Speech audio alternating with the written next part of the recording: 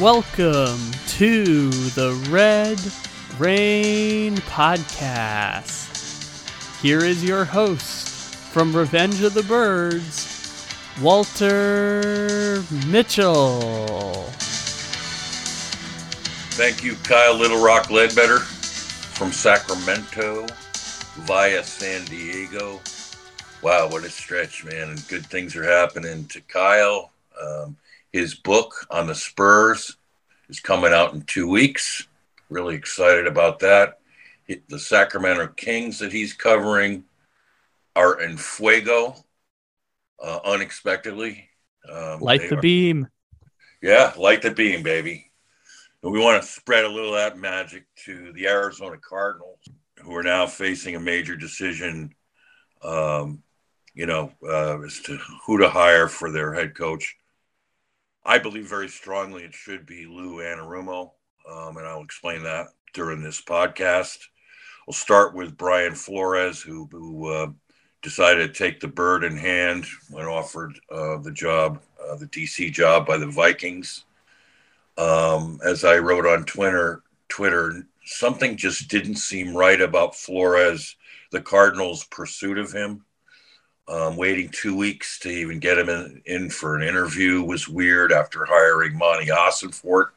You know, the connection there would have seemed automatic. And then the minute they finally do interview him, breaking news, the Cardinals are flying in Dan Quinn tonight for his second interview. And, a lot of us took the bait on that. Wow. Cardinals making a move for Dan Quinn. That was a quick pivot off of Brian Flores, because I don't know about you, but I was expecting perhaps they wouldn't let Flores leave the building and they get it done right there, and then suddenly Dan Quinn's coming in. We know how that worked out with Quinn. So part of the speculation was that Quinn lost interest in part because certain conditions the Cardinals were making in terms of the hire. Regardless, not sure Dan Quinn was ever really going to buy in anyway. And then the whole Sean Payton charade, which is now even backfired further with reports from Terry Bradshaw that Payton turned the job down because of Kyler Murray. How bogus is that? I mean, and the whole Sean Payton thing is bogus to me in the first place. It has been. I've been on Twitter expressing that from the beginning. I'm just glad that the Cardinals didn't, hire him. So much of that just seemed wrong, and we still have the number 3 pick in the upcoming draft, something to be very excited about. And, it's a rare time, you rarely get a pick that high in the draft. So, and the opportunities to improve the team with that are profound. And whether they stay put or whether they trade and amass a stockpile of picks, it's an auspicious situation to have that pick. And ultimately, that's what it would have taken to make a trade with the Saints that they would accept for Sean Payton, because that was the wild card the Cardinals had. And I don't know if Michael Bidwill would even go there and offer that pick. I don't think that he did, but regardless, it's all moot now. And Peyton's in Denver without a DC. But I don't want to waste any more time on Peyton. But now there are seemingly 2 finalists remaining. Mike Kafka, Giants offensive coordinator, who is getting letters of recommendation on national media from Andy Reid and Patrick Mahomes. And that's all very encouraging. And I have visions of him bringing back the romance of play action bootlegs and waggles like he did incessantly with Daniel Jones. And I said all year to myself, why don't we see anything like this for Kyler Murray? And the Giants are doing it so well with Daniel Jones, who, you got to give Brian Daboll and Mike Kafka a ton of credit for turning around Daniel Jones and the Giants' fortunes. They had kind of a year like the Cardinals did last year, where they started off really hot and then really stumbled down the stretch, and then lost big time in the playoffs in round one. To Cardinals did to the Rams, the Giants did to the Eagles, who are now going to be playing Sunday. So just to clarify for people who might not know, before his 1 year as Giants offensive coordinator, Mike Kafka was Patrick Mahomes' quarterback coach for 4 seasons in Kansas City. Correct. And Mahomes loves him, and Reed does too. Mike Kafka is a very bright, you get a Northwestern degree, you're doing something right. He's a very bright young man and a promising young coach. And under more favorable circumstances, he'd be a great pick. But at his age, at 35, and relatively, small experience. I mean, what does he have? 5 years NFL coaching experience, 1 year as an offensive coordinator. Like Kyle said, 4 years of being Patrick Mahomes' quarterback coach and doing some passing game coordinating for the Chiefs.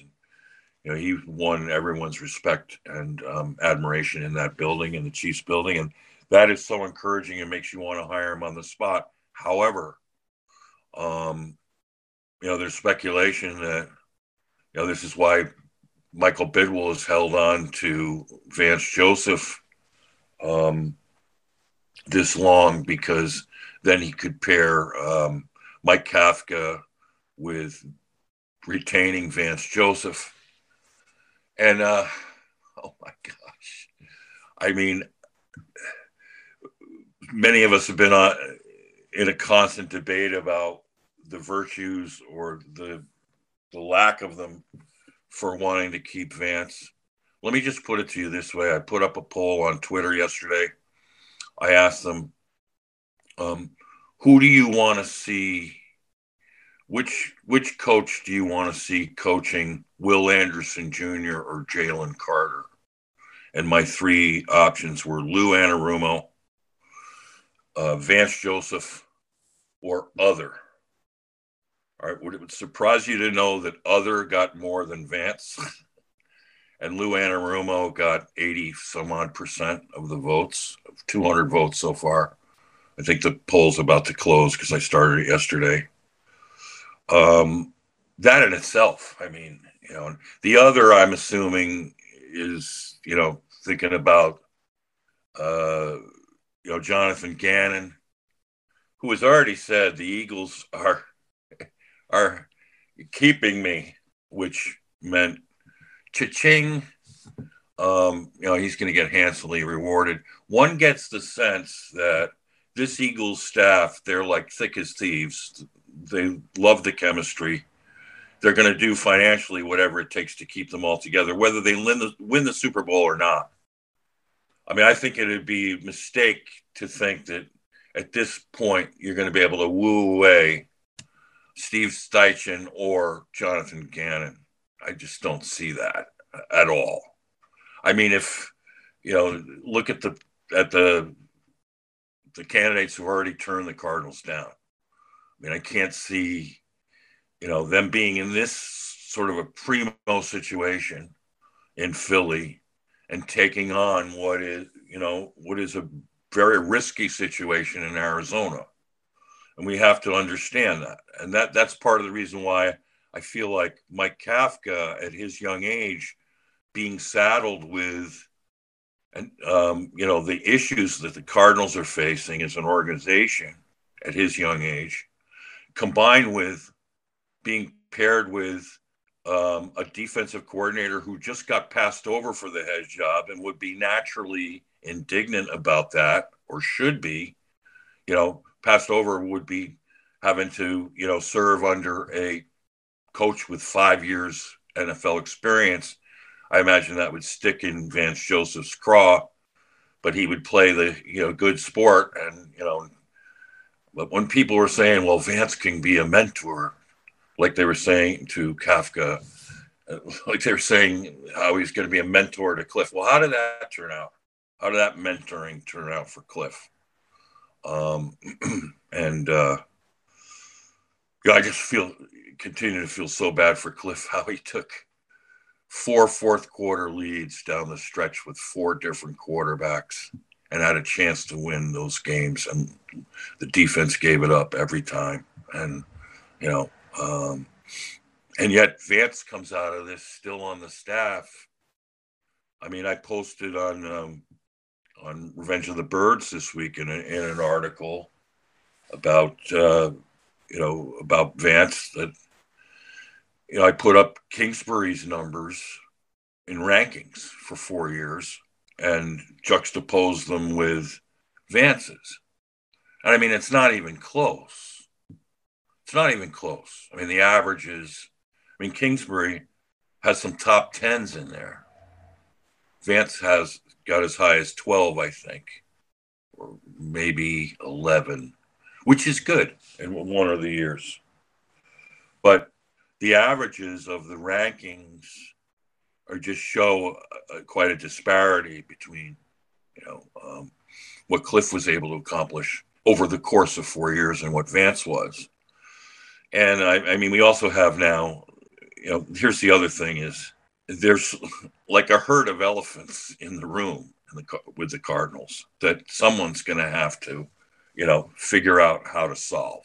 I mean, one of them obviously is Vance Joseph, because, it's been the talk of this whole search is that candidates been asked to, take him on as a DC. I'll put it this way. If Lou Anarumo says, fine, I'll keep Vance, but he's calling the plays and he's installing the defense and he's getting it his way, then I have no problem with that. I mean, make Vance Budda Baker's personal safety coach. And, or make Vance, you could even call him the coordinator who's helping to do the install. But if this is Lou Anarumo's defense with him making the adjustments and calls, then I have no problem with that whatsoever. I don't know how Vance would feel about that. He coached with Lou with the Dolphins a few years back. Vance would probably feel like he's better qualified. But if Vance looks at the job that Lou Anarumo has done in Cincinnati, I mean, he's put it this way. I mean, the Chiefs were, giving, raving reviews about Mike Kafka, but if they were smarter, they probably should be doing that about Lou Anarumo, because he has, imposed his will on Patrick Mahomes and the Chiefs. 3 of the last 4 games they've won. Game of chess, wanting to get Lou Anarumo out of Cincinnati by going to Arizona. Exactly. I mean, and the one game they lost was on a flukish, roughing penalty, unnecessary roughness that was unfortunate, and young player who's overzealous, who's going to be a dandy for them and was having a great game. That happens sometimes. I mean, we suffered it with Isaiah in the Patriots game when it's hit on the, out of bounds. Cam Newton even had a foot still in bounds, and Isaiah got called for it on that play. It's just a play you really got to pull back on it, but unfortunately, another elephant in the room, and someone we wouldn't expect, is Budda Baker. I mean, this bromance with Vance,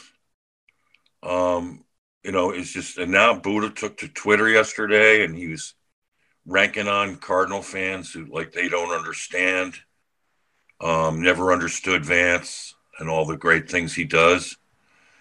Someone posted the great Brett Coleman video of showing how Vance was,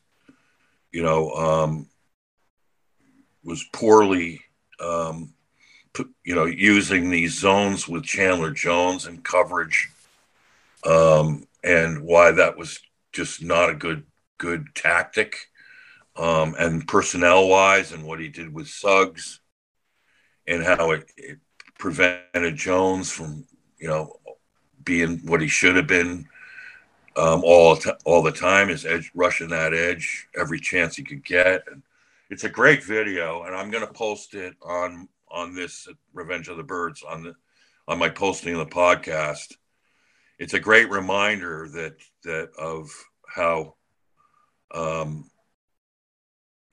how poorly designed the Cardinals personnel always has been under Steve Keim. And Steve Keim never understood 3-4 prototypes for positions. Never.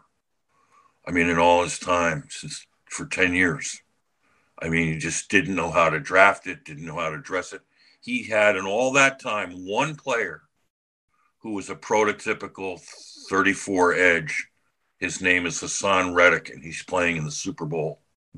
How they ever let him out of the building is beyond anyone's wildest imagination, and is a major indictment on the dysfunction and lack of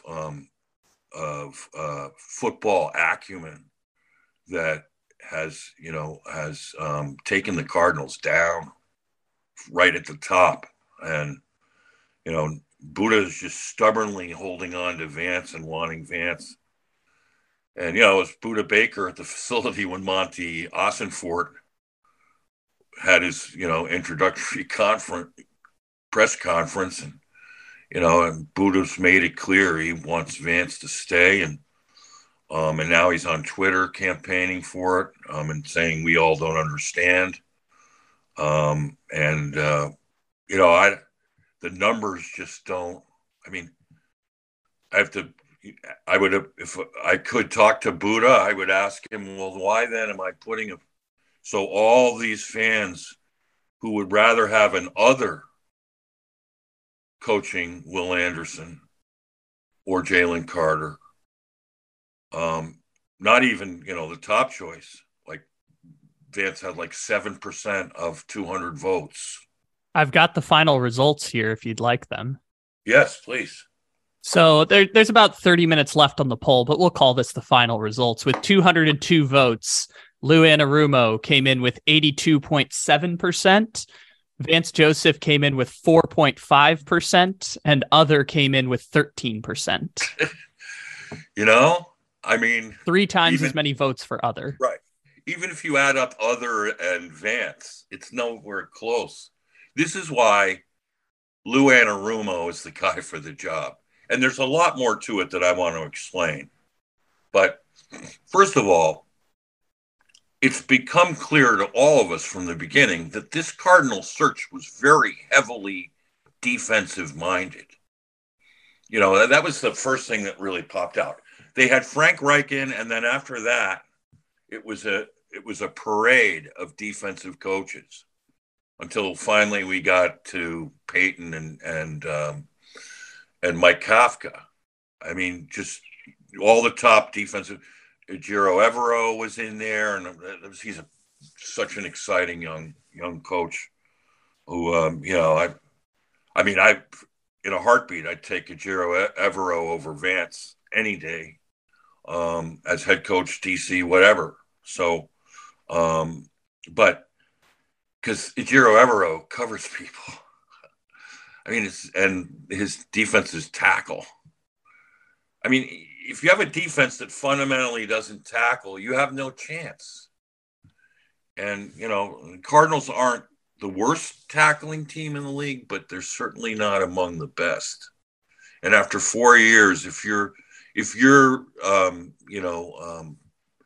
emphasizing tackling after 4 years, that should be a calling card. Should be something you can count on the Cardinals to be doing. Instead, I mean, this past year, like I said, watch the games sometimes with my good pal Trish. And every time we watch, I say, watch, the first guy at the ball will whiff every time. And we just get to the point of laughing, almost to the point of me rather do that than cry, because it's just unbelievable how poorly coached those guys are to tackle. And it's usually Buddha who's cleaning up, because he's one of the only good tacklers on the team. Buddha and J.J. Watt, tremendous tacklers. And Zaven Collins is a good tackler. He's a little inconsistent still, but he's in year 2. He can be a dominant player. Isaiah's inconsistent as well, but he's a great chase tackler. He can do better stepping up, meeting tackles, meeting running backs in the holes. But he started doing that this year better than he has, which is good. That's something we need someone to come in and change that around immediately. We need someone to come in and change around the fact that we almost never covered a running back, that simple swing passes could go for 30 yards easily. Ask Deebo Samuel. That anything to the perimeter was looked like a chunk guard play waiting to happen. No contain, almost ever. Selling out to defend the run, which is a wrong thing to do, unless you're in a situation down on the goal line or something. You have to in that situation. I get that, but not in the middle of the field. You have to be better at defending the run straight up than what the Cardinals were. And then all these tight ends just having field days. And then, the Cardinals, Vance Joseph's defense, here's the key stat.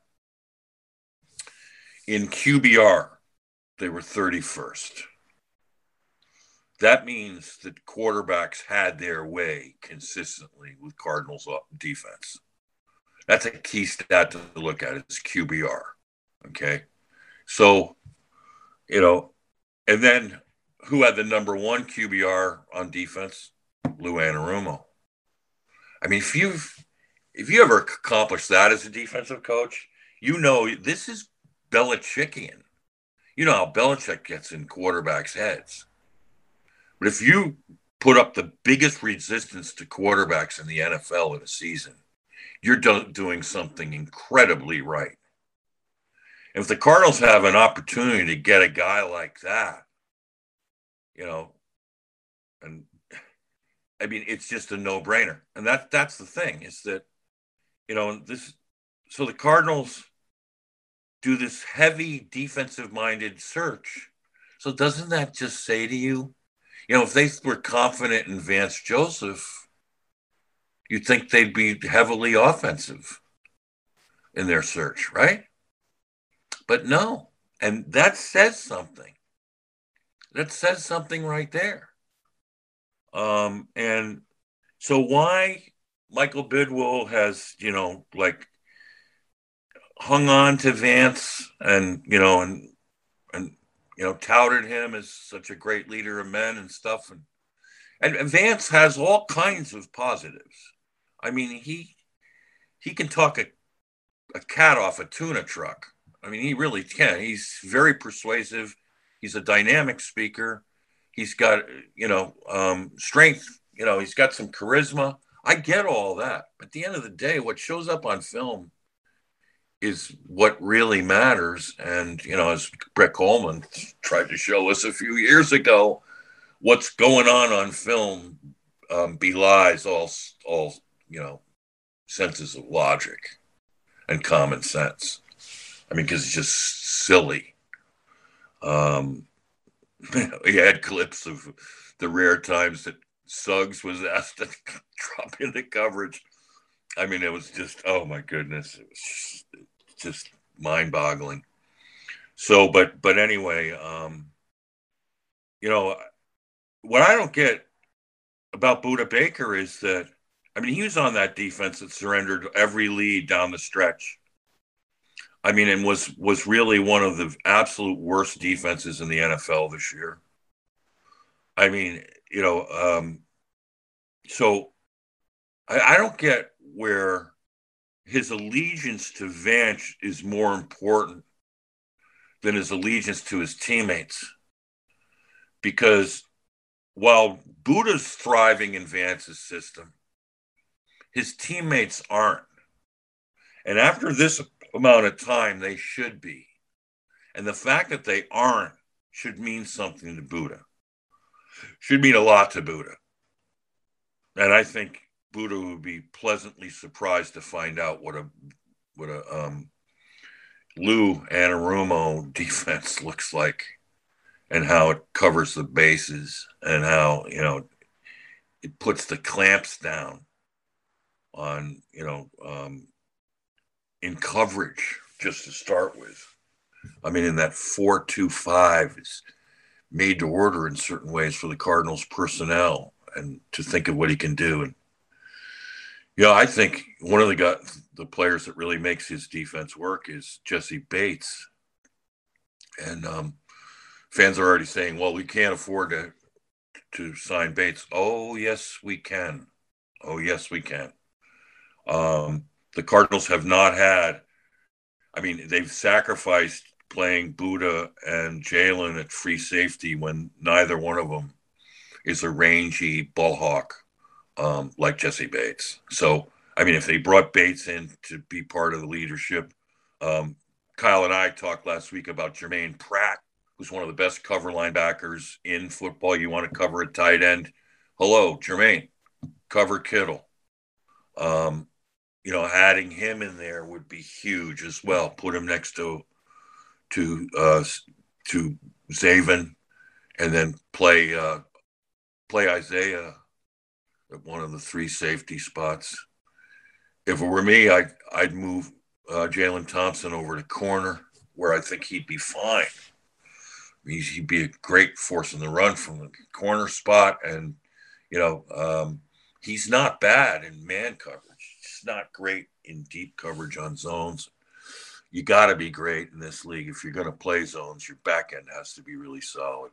The other more cynical part to that I looked up is that if Monty Ossenfort wants to retool the roster, it's not impossible that they move off of Jalen Thompson this offseason if another option like Jesse Bates comes available.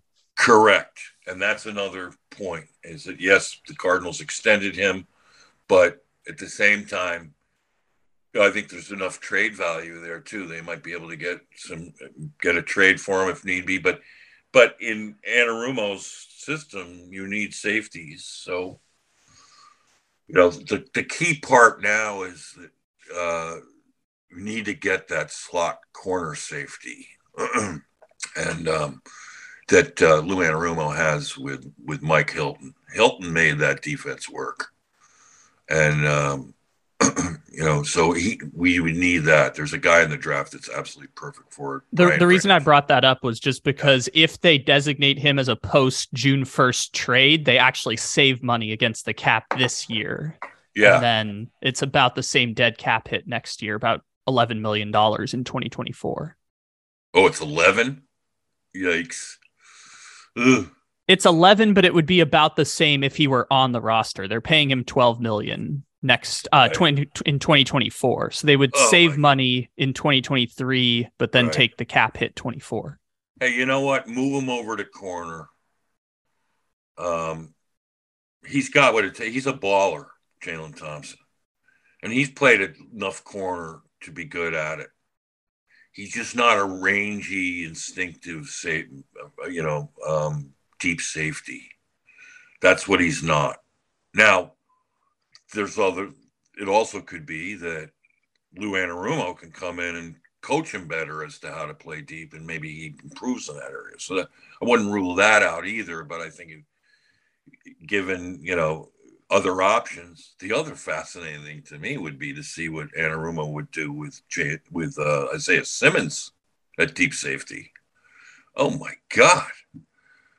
Talk about the length and speed and range. And at Clemson, he had great instincts on the back end. He's such a valuable, versatile chess piece. It's just tremendous that we have him, and we need a defensive coach who can bring out the best we know this. Bring out the best in Isaiah. Get his head right.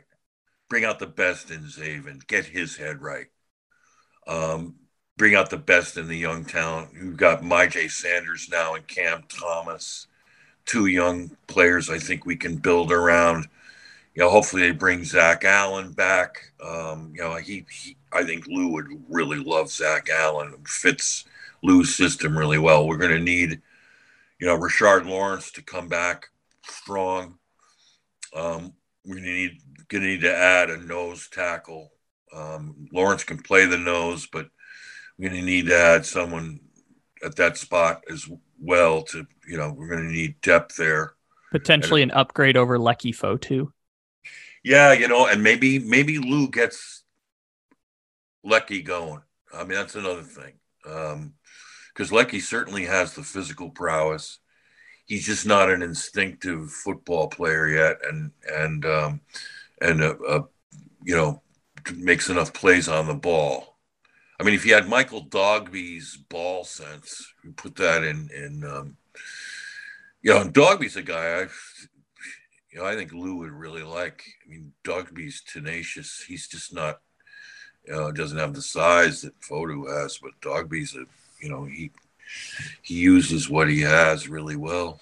And Tristan Hill coming back, I think he's on a restricted free agent, or I think it would be easy to bring him back. He showed some good flashes and graded very well on PFF. I was seeing the other day he was up in the 70s, I think, or he was one of the top grades of the season. Buddha had the highest grade. But I'm just hoping, that Buddha can move off of Vance and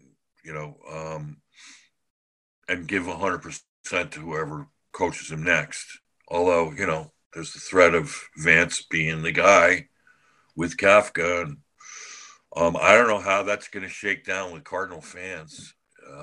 I don't think it'll be well received. I think all of us have been leery of the potential of that happening. And I would ask the question, Cliff Kingsbury coached a top 10 offense during his time here. Mike Kafka has yet to do that, but he's only had 1 year calling plays. I mean, would just hiring Mike Kafka be an upgrade over Cliff? I mean, Mike Kafka's probably got more of, maybe a head coaching sort of demeanor than Cliff, perhaps. But at the end of the day, those demeanors don't mean anything. What means everything is getting the players in a position to make plays to win games. I mean, you look at Mike McDaniel down at, Mike McDaniel's bizarre. I mean, he's quirky. I mean, his press conference before playing the Bengals was that, that Zach Taylor was the most handsome guy in the league. I mean, I was just like, dude, seriously? And I think he was being part facetious, but the way he went on and on about it, it was just like, I mean, this talk about quirky, but here is the way that the NFL is evolving now is that if you bring a special talent to the head coaching position, you are in vogue. And that's why I think Lou Anarumo has that special talent. I also think that it would be better for the Cardinals to hire someone a little bit older who's been around the block more times than Kafka, or someone young, because like I'm saying, you're going to have a real savvy veteran handle and solve what's going on within the organization and have a plan to do that and have the resolve and the tenacity to do that and the gravitas to do that. I'm not sure the players are going to react to having a 35-year-old coach again, or a younger coach. I'm not sure that's going to grab their attention as much. And, I mean, Kafka's going to have his day. There's no doubt. And he might have his day. He might be the guy. But given the choice, Lou Anarumo seems like head and shoulders the top choice. And I think it would be a mistake for the Cardinals to prolong this any further.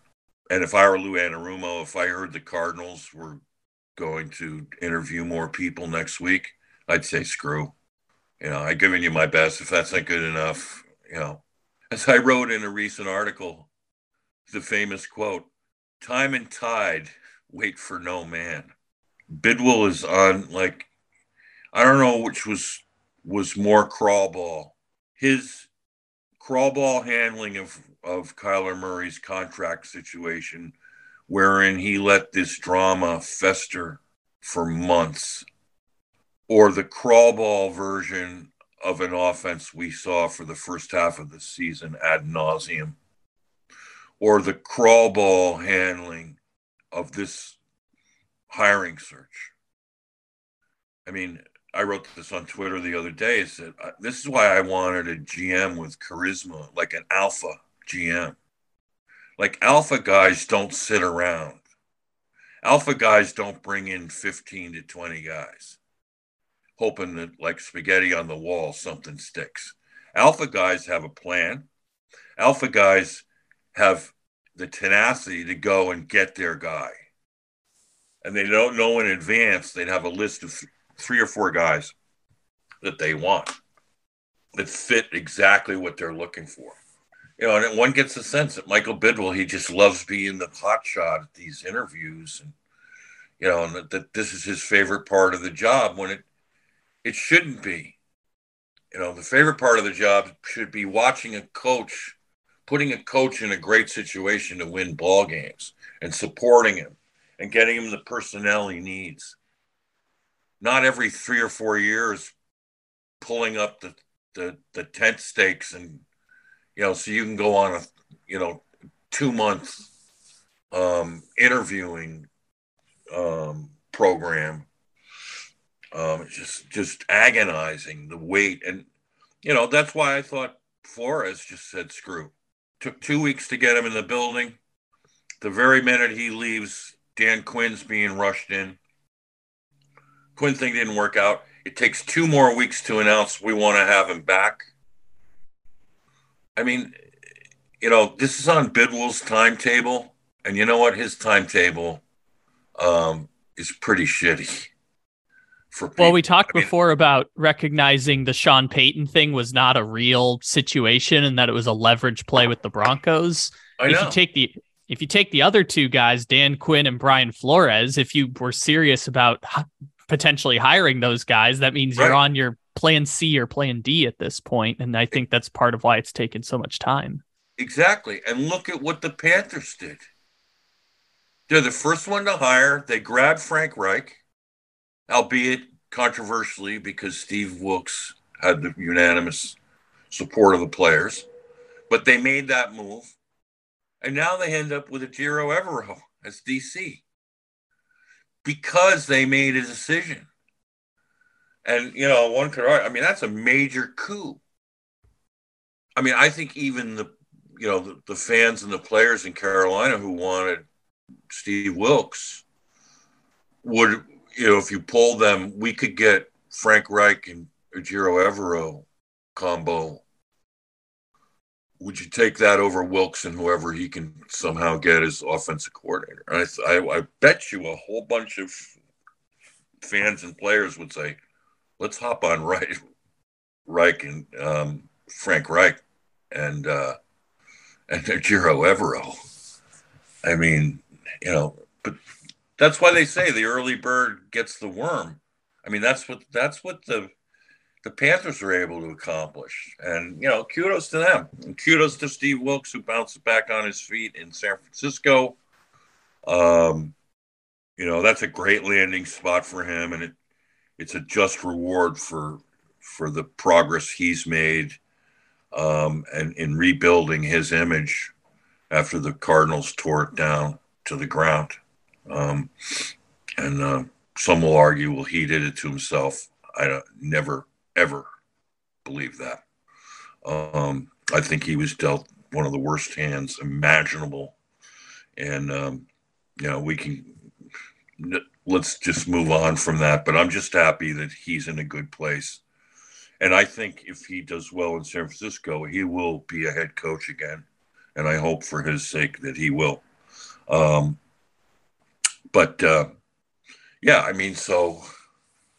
Look what, and I like what Kyle said, because, while the Cardinals were playing this charade with, Sean Payton, guess what Brian Flores was doing? He was interviewing with the Vikings. Look at how that went. Yeah. That's why time and tide wait for no man. And I don't blame Flores. He had the bird in hand. He was offered the job. He's one of 3 finalists. He wouldn't put it past the Cardinals of spurning him. He didn't want to lose that opportunity. Ironically, he joined up with a former Patriots colleague, not Monty Ossenfort, but O'Connell. They were coached together, Kevin O'Connell, with the Patriots for years. So, he's in a happy place, and he'll have to, rebuild that defense into his liking. And I'm sure he'll be really good at preparing that team. They'll be better off. But in a way, I was kind of relieved on two counts that Flores made that decision. One was, I was so nervous that if the Cardinals did snub Flores, what that would look like, the kind of negative reception that would get around the league. Because if you look at the 3 candidates that were left, there's no doubt on paper and in practice. Brian Flores had the most, handsome resume, most extensive resume. He was the most qualified, put it that way. None of the other guys have been a head coach before. None of them have had 2 winning seasons, and had the success that he had in New England and 4 Super Bowl rings. You add all that up, there's really no comparison. So if the Cardinals brought him in as a finalist and then snubbed him, it just would be, I said at the time, if they're bringing him back for a second, he's got to be the guy. Got to be. You wouldn't want to tease him with that and then, be like poking the bear. Not a good idea. So, but there was a relief on that end. But in the interim, while guys are away, some people can relate to this. How many of you have babysitters or au pairs or whatever come in and help out with the family while your wife and you or your husband and you are both working? You know what happens pretty quickly? Kids fall in love with the au pair. I've seen it myself. And then you're like, what happened to us? And what happened in the interim for me was thinking that, the Cardinals were not all that interested in Brian Flores, was that the more I looked into Lou Anarumo, the more enchanted I became and more enamored I became because of the special things he brings to the table. And I just like his level of experience. I think this is a good time for him to make the move. And the fact is, if he signed on with the Bengals 4 years ago, as bad as they were, and helped build them into, going to 2 straight AFC championships in a loaded AFC and getting within a whisker of winning a Super Bowl, he'd be up for the Cardinal challenge. Imagine if he did that with the Bengals and then he does it with the Cardinals. He'd be like, he'd be on a ticket to Canton, in my mind. That would be stunning. But obviously, he's a guy that's up for challenges, and whoever takes this job is going to be a Braveheart, because there are aspects to this that really need to be changed. to the organization need to change. There are elephants in the room that need to be addressed, and somehow reconcile with. And one elephant in the room just left is the potential for the PR nightmare that could have happened if the Cardinals hired someone else instead of Brian Flores, with interviewing him a second time. That one has been let out of the building. So by Flores himself. So fine. So yeah, it's, and then of course the other elephant in the room is Kyler Murray. JJ Watt was asked by Dan Patrick to speak about Murray, and JJ did a masterful job of deflecting, and pointing out how hard it's not easy to win Heisman's and state championships. And I thought JJ handled that beautifully. But it's more about what he didn't say. I mean, he could have really gone about and say how great Kyler is. He didn't go that route, but he didn't do anything to disparage Kyler at all, which is good. I mean, at this point, I was writing on Twitter today that now I don't know who's more to blame, Kyler or Bidwell. But as Jordan Baker says in The Great Gatsby, which is one of the all-time most foreboding quotes in literature, says she said to Nick, where they nearly got in it, she's driving and they nearly got in an accident out on the road, which is kind of like a harbinger to what happens late in the novel. She says it takes two to make an accident. And I think in this case, it was, I tend to blame Bidwell more than Kyler, because even though Kyler's 24 and should be a man, Bidwell should have been the man in the room, and he wasn't, in how he handled this whole Kyler drama. I mean, it should have been nipped in the bud immediately. Instead, it created this just cesspool of negativity for Kyler, for the organization. I mean, and all the back and forth of the moles that came out of the woodwork saying that the organization has huge concerns about Kyler's this, and that. That shouldn't have never gone public. But Kyler should have never approached his offseason the way that he did. It was an egregious mistake. You don't come out of your worst game ever as a football player, to the point where, some guys were even saying on national media that that was no NFL quarterback playing in that game.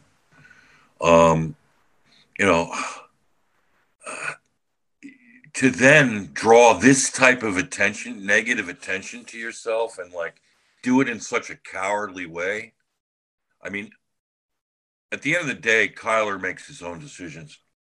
So some could say he was poorly advised. I don't think of it that way, because it's kind of like if you agree to do it, it's like the Homer clause too. Kyler somehow agreed to sign the contract with that in it. Or maybe for some strange reason he was never aware and then surprised, like all of us were, to find out. But there's another thing on Bidwell, the poison pill of the contract. I mean, the contract should have never happened in the first place. Never. I mean, with someone with those kind of issues, and, it was pretty telling. I mean, I think Bidwell knew Kyler would have been fine with being traded.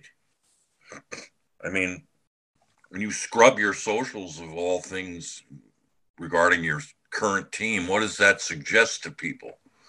And, it suggested what it was meant to suggest. It's that, hey, I'm unhappy, and if someone wants to bail me out, come and get me. And, he miscalculated all that, because I think he's not self-aware enough to know the scrutiny that was going to bring to him. And particularly if the backlash was from moles that came out of the woodwork saying, well, there are issues about Kyler. My main issue, more than anything other, of why not to extend him after 3 years, was durability and late season play. I mean, he hadn't finished one season strong. So, and I also, at that point, I still don't believe he's warranted to be coined a franchise quarterback yet. Yes, he was drafted 1. Yes, he's homegrown. Yes, you would expect him to be that. But franchise quarterbacks, I mean, look at Mahomes and Jalen Hurts. I mean, does Jalen Hurts have Kyler's total package of skills? No. But he is a franchise quarterback because of the dedication, the humility, the sacrifice, the tenacity, the toughness, the ability to galvanize and bring people together, the maturity, the resiliency. I mean, I don't know if there's a more resilient player in the NFL than Jalen Hurts. I mean, anyone who was humiliated the way he was in a national championship game when they sent Tua in and bounced back from that and, had to sit out, be second string for a year and then go into and that worked out well because he came back in the next year towards the end and then go into Oklahoma and went, and putting up huge numbers there. Numbers almost identical to Baker Mayfield's and Kyler's. I mean, you got to give it to him. But he came into the NFL, what was he, a 4th round pick, Kyle? No, he was picked in the middle of the 2nd round. Oh, he was? 2nd round pick? Okay. Yeah, but he was not. How many quarterbacks were taken ahead of him? I can name 3 for sure. Oh, 4. There were 4. So it was Joe Burrow, Tua, Justin Herbert, and Jordan Love, and then him. Okay, so how would you rank those now? I would go Burrow and Herbert tied, however you want to debate those two. Then I would go Jalen Hurts. Then I would go Tua, and then I would go Jordan Love. Yes, I got you. Yep. And yeah, wow. Even so, as a 2nd round pick, wow. But that's where character like Jalen Hurts kicks in. Is that whenever he's set back a little, it motivates him. And in the case with Kyler, with the poor game he had in LA, it motivated him in an opposite way. It motivated him to want to rather get out, flight or fight, the old expression, flight or fight. It motivated him to flight, not fight. And, whereas, Jalen Hurts being taken in the 2nd round motivated him to fight. And being demoted at Alabama motivated him to fight. There's a resiliency factor that you're going to get knocked down. Kyler's been knocked down now. And now he's got to get up and fight and be resilient. And, I just wrote this on Twitter too. I mean, because he's not, I don't think what you would characterize, doesn't have the virtues that you would ascribe to a franchise quarterback as of yet. If Kyler gathers himself, I mean, could he emerge as, as a bona fide franchise quarterback? No question. I mean, Kyler has not only the talent, unique talent, he's got the willpower. We've seen it. He's got the willpower to accomplish things that he sets his mind and heart to. The question is, though, is the daily sacrifice, the daily commitment, investment, and tenacity. I'll tell you this. If Kyler comes back strong, and if he ever gets in tip-top shape, which gets the mind steely, when you're in great shape. That's why Larry Fitzgerald was so good for so long. He came in great shape every year, and he got dinged up, but he didn't get taken out, which is amazing to think of his career and all the hits he took.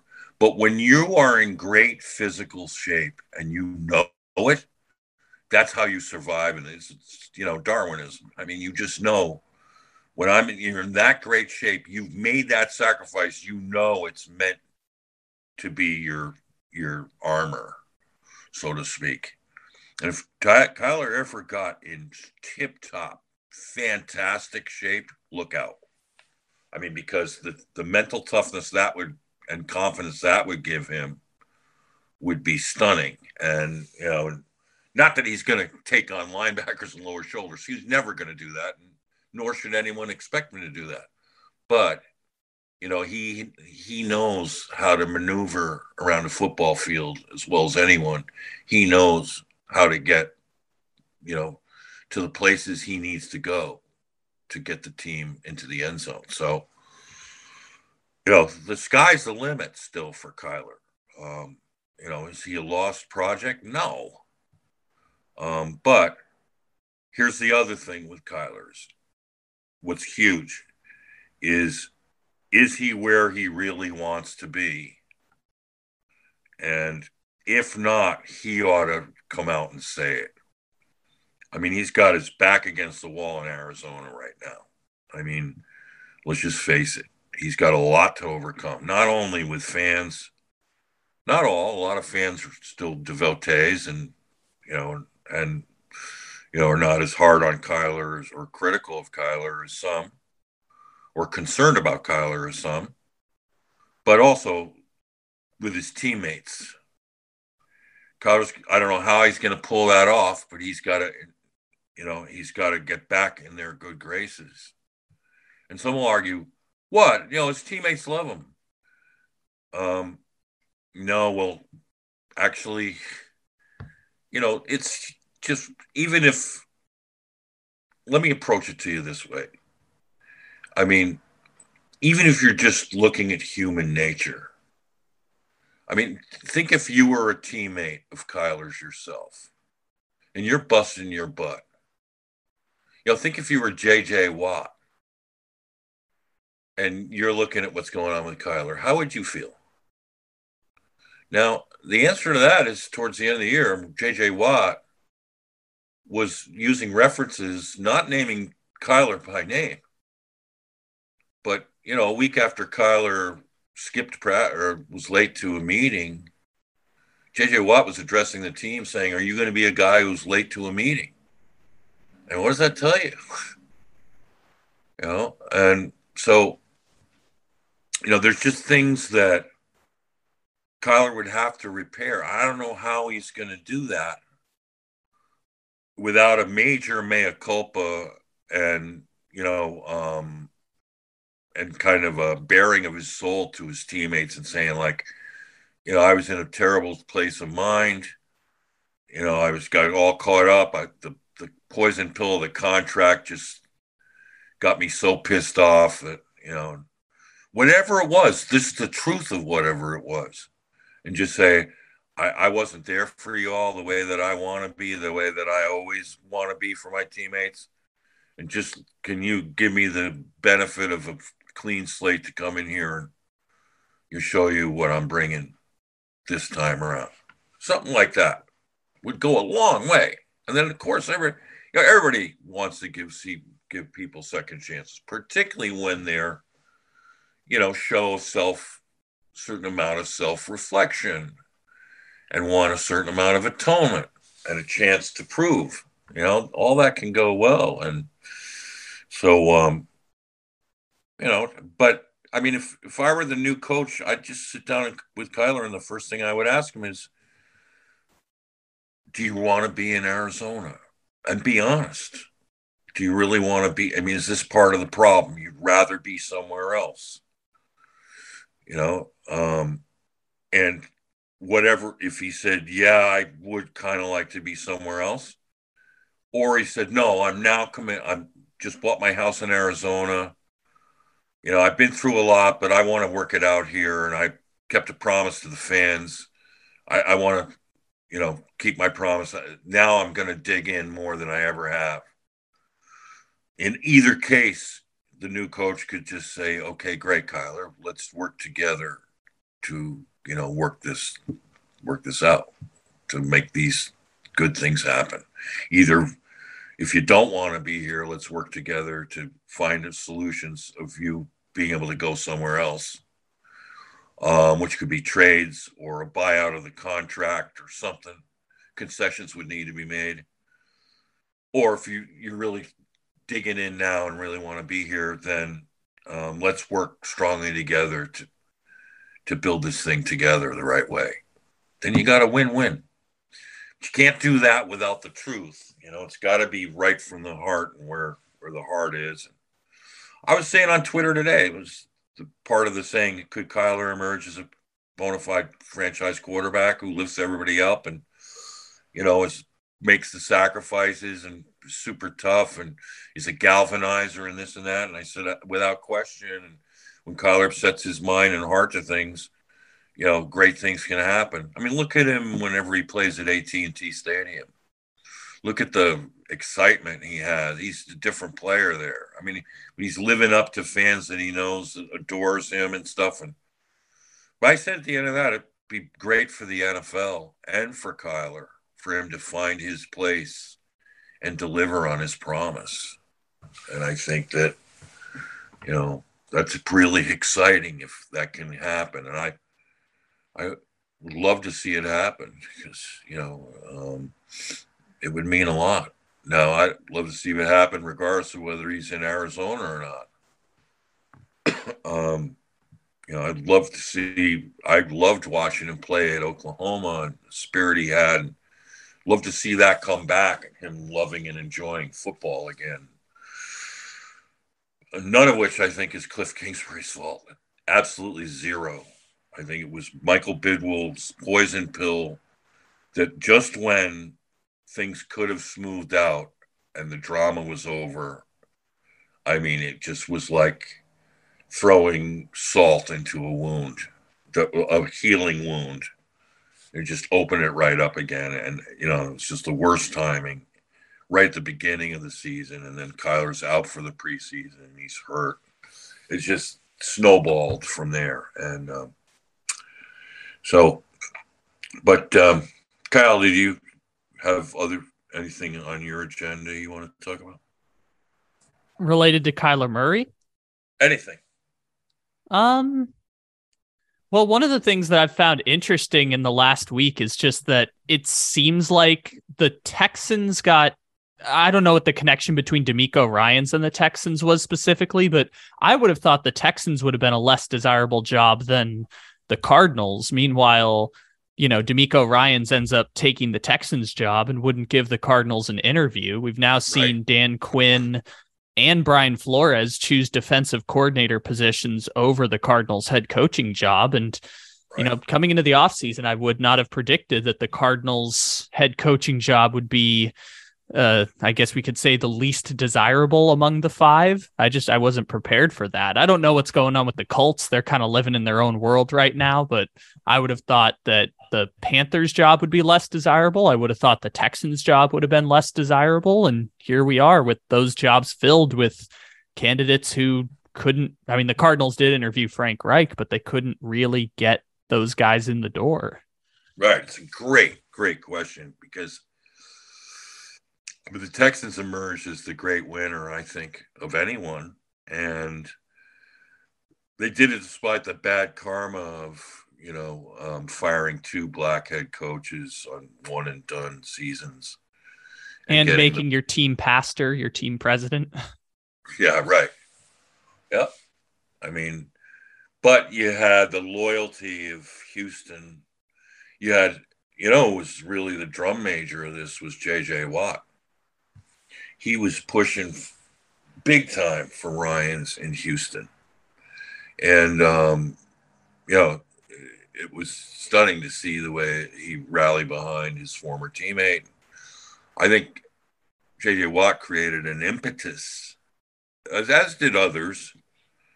But I think he planted in DeMeco Ryans' head, hey, go back to where it all started. Wouldn't it be great if the Texans were good again? You can do this. You got a clean slate. See, now I think it's pretty clear that because the Texans have such a high pick in the draft, they can now draft their quarterback of the future. And they're not encumbered by one right now the way the Broncos and Cardinals are. And in both cases with the Broncos and Cardinals, there are major question marks and worries about what this means down the road if both those quarterbacks continue to struggle. So those jobs came with kind of an asterisk, attached. If the coaches would have to been willing to sort of work things out. Yeah, there was the report this week in the same Terry Bradshaw one that Sean Payton took the Broncos job in spite of Russell Wilson being the quarterback of the team. And I'm sure that Payton has the autonomy to move off of Russell Wilson if he so chooses. Correct. And Payton is a quarterback guru. He's kind of like John Gruden. He's going to get options in there. I predicted that for if he came to Arizona, which I didn't think ever would happen anyway. But if he came to Arizona with Kyler being out for a year, I mean, I think, in his case now, I mean, he already made the smart move of not having Russell Wilson have his own team of coaches around him. And, he's going to pull the strings on all that. But I think he's going to have a plan B from day one if Wilson struggles. And I think he'll put that job up for competition, as should the new Cardinals coach. They should get somebody in there who can be a viable starter while Kyler's on the mend and be in competition with Kyler when he comes back. I wouldn't, just hand it right back to Kyler. He's got to earn it back. Well, I think the thing we're learning also is that there's just a shortage in quarterbacks now in the NFL because I think going into last year, I would have said there was about 12 quarterbacks worthy of paying top dollar to. That number might be down to like 6 now. Basically, because for 10 years, we weren't really putting quarterbacks in the NFL. If you look at who the best quarterbacks age like 28 to 38 are right now, it's like Dak Prescott and Geno Smith, and that's about it. Right. Yeah. No. And so it's always been a key, like the Holy Grail. If you can get a great young quarterback, boy, what does that do for your franchise? And if you don't have one, what does it do for your franchise? And, there's just too much uncertainty with that in the Broncos. And, also what the Broncos and Cardinals have in common is firing coaches after 1 year. Even, Wilkes didn't get fired in season, at least. But there's the volatility of that. And then, they fired Vance after 2 years. They fired Fangio. What was he there? 2 years? 3? Fangio got 3 years at least. Yeah. The last 3 coaches are 2, 3, and 1. You could take it back further than that. I mean, Gary Kubiak retired for health reasons, but he ended up being the offensive coordinator of the Vikings a year later. Yeah. Did the Bruce Arians. The ghost. Yeah, no. So you have that history too, which is daunting. I mean, particularly for anyone who worries that, that this might be their only shot. I mean, if this doesn't work out, they'll never be a head coach again. Now, Steve Wilkes, like Lazarus back from the dead, he's back in a position where if he crushes it with the 49ers, he's going to get another head coaching job, and good for him, But often do you think Lovie Smith will get another head coaching job ever? No, because he wasn't going to get one after being fired from Illinois. The only reason he was in a position to get the Texans job was because they wanted to hire Josh McCown, and the NFL was like, you cannot hire Josh McCown without any coaching experience. Right. How about Hackett? Think he'll ever be a head coach? I will give that one time because it's not like he can't get a job. Like when Steve Wilkes got fired, he had to go be the defensive coordinator at the University of Missouri before he worked his way back in. Hackett immediately got an offensive coordinator job, so I'll wait and see on Hackett.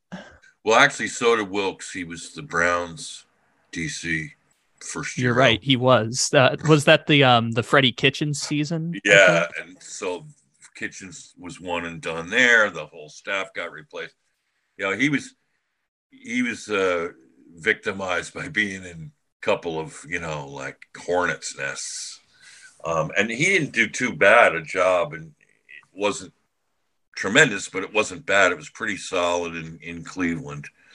And in time, I think he would have done even better. But yes, you were right. He had to then go. He took the risk of going to Missouri to take his wares to college, and maybe he was thinking maybe I could be a college head coach at some point. But kudos to him for his resiliency. Talk about being resilient and his tenacity and just sticking to it and believing in himself and being himself, not changing, just being himself. I mean, I've always loved this was the poet Robert Frost. When he was trying to sell his poems to American publishers, virtually every one of them came back, no, these are kind of folksy poems about, backcountry roads. It's not really going to sell to the mass public. And, it's not going to catch. And Frost didn't believe that, fortunately. And that's the thing about people who are resilient. They're like, no, I think my poems have universal tones to them that could appeal to anyone. So you know what he did? He went over to England and shopped his wares over there. And in England, they embraced him. They were like, oh my God, these poems are amazing. And so when Frost came back from England, all the American publishers were lined up. What a change, and that it speaks to people's character that they can be like that, like, no, I'm going to be me, and being me doesn't work, that I don't care. I'm going to just still be me. I'm not going to conform to what somebody else wants. I'm going to believe in what I do and believe that it works. And because it works for me, it might work for somebody else. So I doubt that Hackett will ever get a head coaching job again. I think the odds are unlikely because, how many one and done coaches ever get another coaching job? I mean, besides like Bobby Petrino going back to college, like in the NFL, one and done coaches never usually get another chance to be a head coach. Correct. And I think Wilks is probably on that track. It took him a few years, but Wilks is on the track to getting that job again. Right. Do you think Cliff Kingsbury will ever be an NFL head coach again? Depends on whether he wants to be an NFL head coach again, because I presume if and when he comes back, he'll be a coordinator somewhere. Right. I think someone would take a chance on Kingsbury, but he's in the territory of when he gets a job, it's not going to be a good job.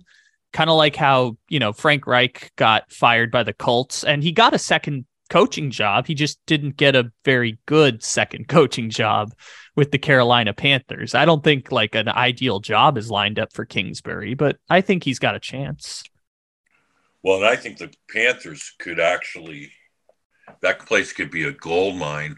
And because of how weakened the NFC South has become, now that Brady's out of the division too, and, New Orleans is trying to regroup, and Atlanta is still, rebuilding.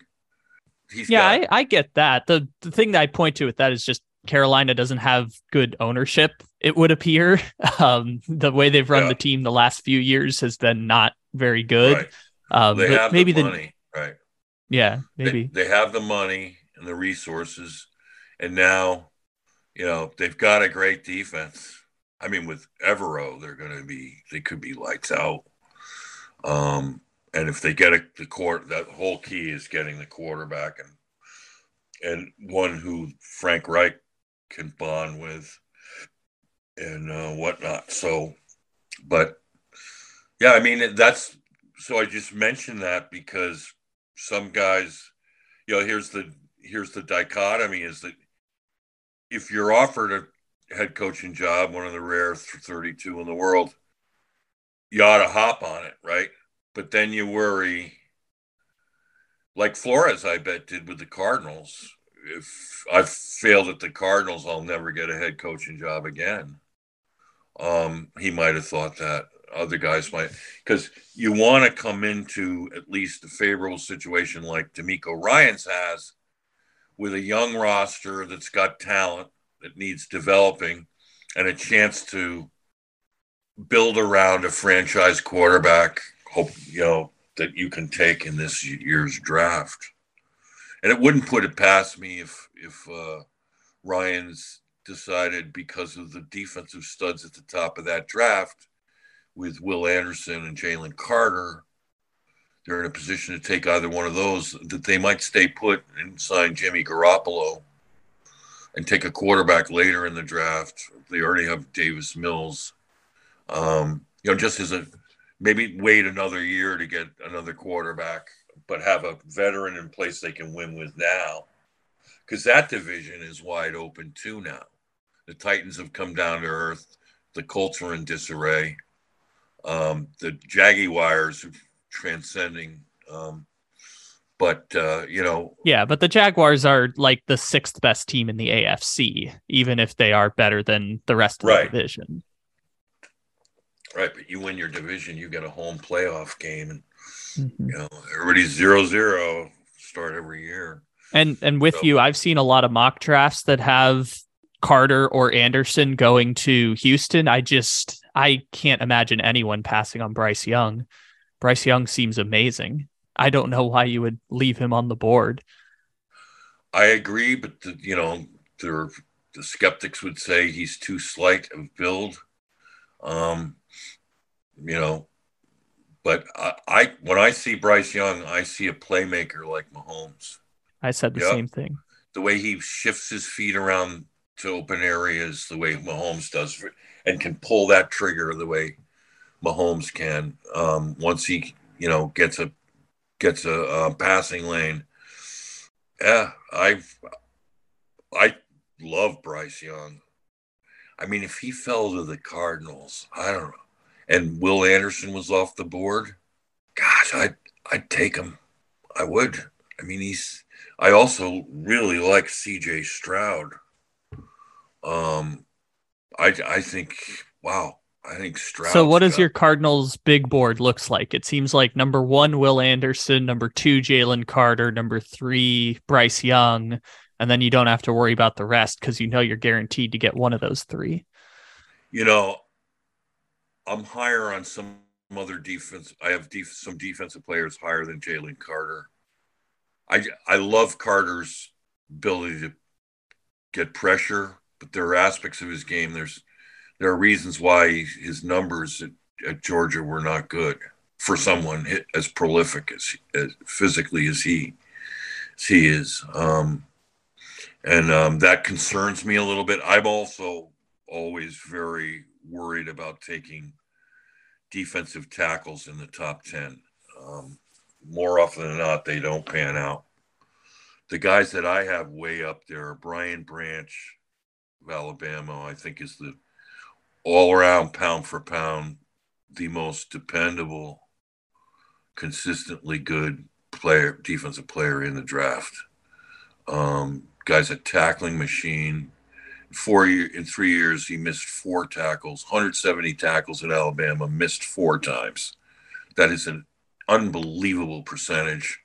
And he's a lockdown slot corner, which in today's football, he would be the perfect player in this draft for Lou Anarumo to draft because of his system. I mean, he would be Mike Hilton Branch would be Mike Hilton on stilts. I mean, he would be unbelievable. The other kid I love is Witherspoon, the corner from Illinois. Oh my God, his tape is just breathtaking. Have you watched him at all? I have not. I didn't watch very much Illinois football this past year. Yeah. Yeah, he's, oof, my goodness. You have a treat in store. He's a real dandy. Um, wow. I also, up there at the top, I mean, I love Bryce Young and I love CJ Stroud, both of them. I'm a little nervous about Levis.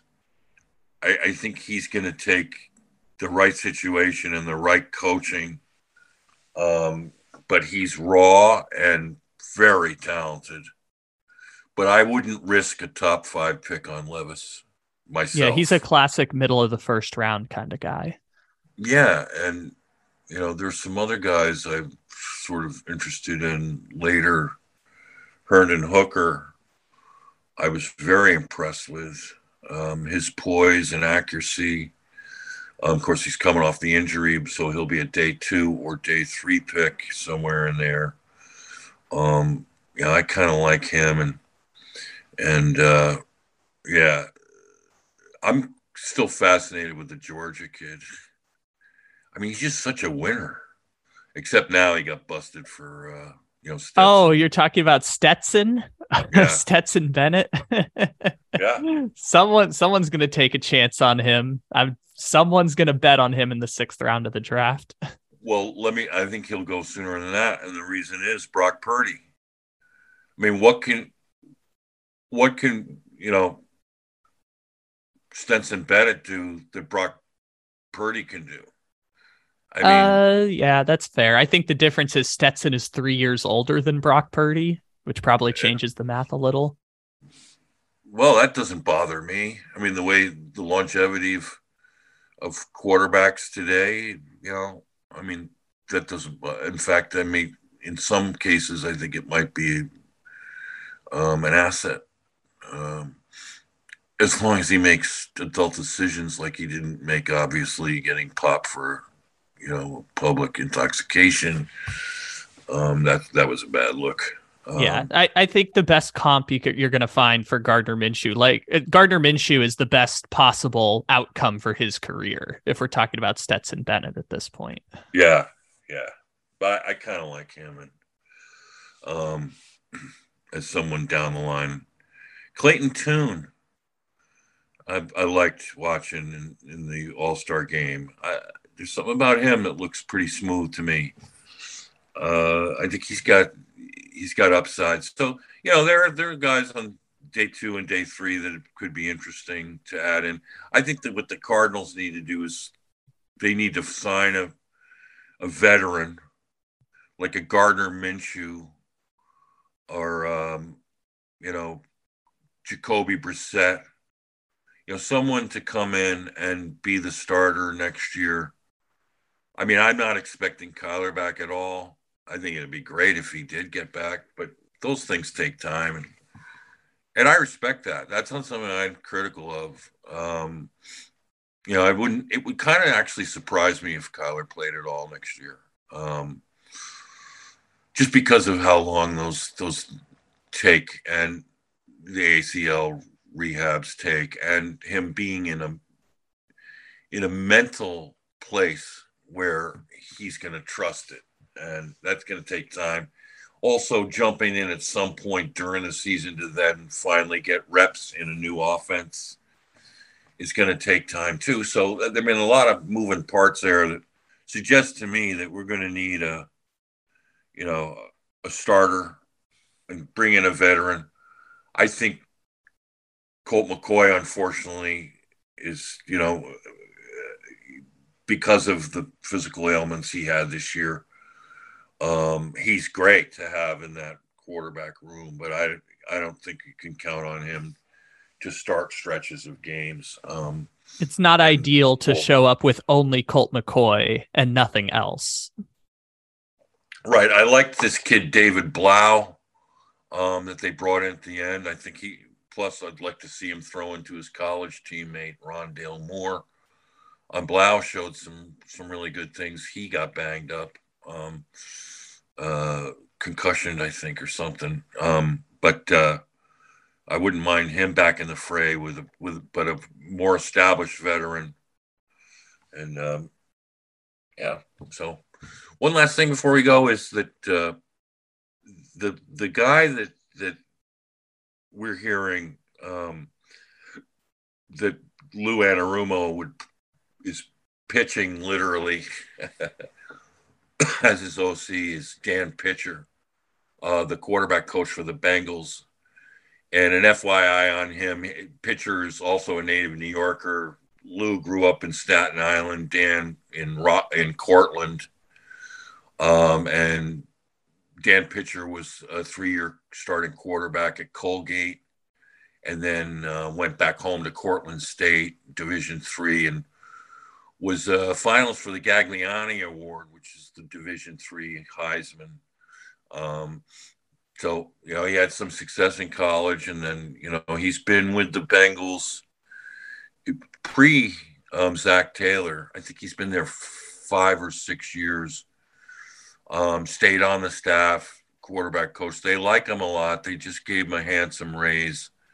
Their plan with him is that if Brian Callahan moves on, that he would become the OC. Now, there's an asterisk to that because Zach Taylor calls the plays. So it's a Bieniemy-esque kind of scenario there, although I think Bieniemy calls more plays than Bengals guys.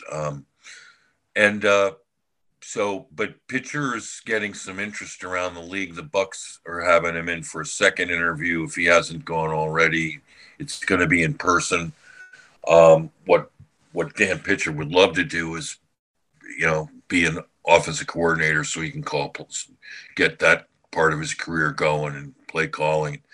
By all accounts and everything that I've heard, he is a very talented young coach. He's good with quarterbacks. Of course, look at what he's done to help Burrow. So that's pretty exciting, I think. And as a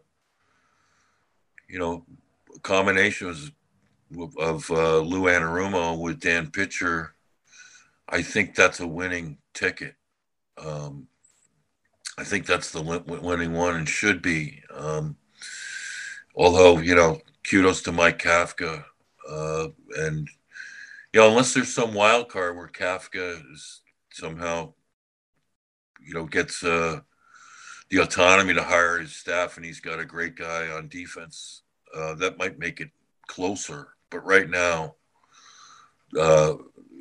Lou Anarumo looks like the guy who could really be the difference maker of turning this program back around and dealing with the elephants in the room. So that would be my theory going in. It's what I'm hoping for, because I think now's the time to really buckle down and get the Cardinals defense straightened out for whomever the quarterback is.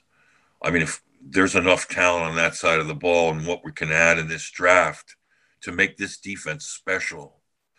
And it just hasn't been developed yet in the ways that I think are really important, but particularly is how tackling and containing and covering is emphasized. So, I mean, anyone who can lead the NFL as a defensive coach in QBR gets my vote, and that's Lou. Sweet Lou. So anyway, that's the forecast. Maybe by this time next week we'll have an answer. And in the meantime, I've been enjoying mixing up with y'all on Twitter at WBJ Mitch, and then at Revenge of the Birds. We've been getting great conversations going in the comments all week. Keep it up. My guys there, I mean, my teammates at ROTB, you guys are awesome, man. And it's just a joy to be on that site. We have so many knowledgeable Cardinal fans and passionate Cardinal fans, and we debate everything. We turn it upside down. We do it respectfully, for the most part. And we've got great mods. We got a Red Sea is a mod. He's awesome. So, we take care of that. We keep it clean and respectful. And so for those of you who haven't been on Revenge of the Birds, get on there and join in the conversation. Everybody gets a voice. Everybody gets a say. and, support your claims and stay, let it loose. It's cathartic, and it's challenging because, we got a lot of personalities on there. Really fun. At times it's hysterical. Guys are really funny. So, yeah, we'd welcome you there. And until next time, thanks so much to Kyle, my, my right hand man here on Red Rain, and to all of you who've helped. I mean, last week we had a great turnout. Thank you so much. Appreciate your support. So until next time, may the red rain of Super Bowl confetti shower down on you into the red, red sea. Red rain.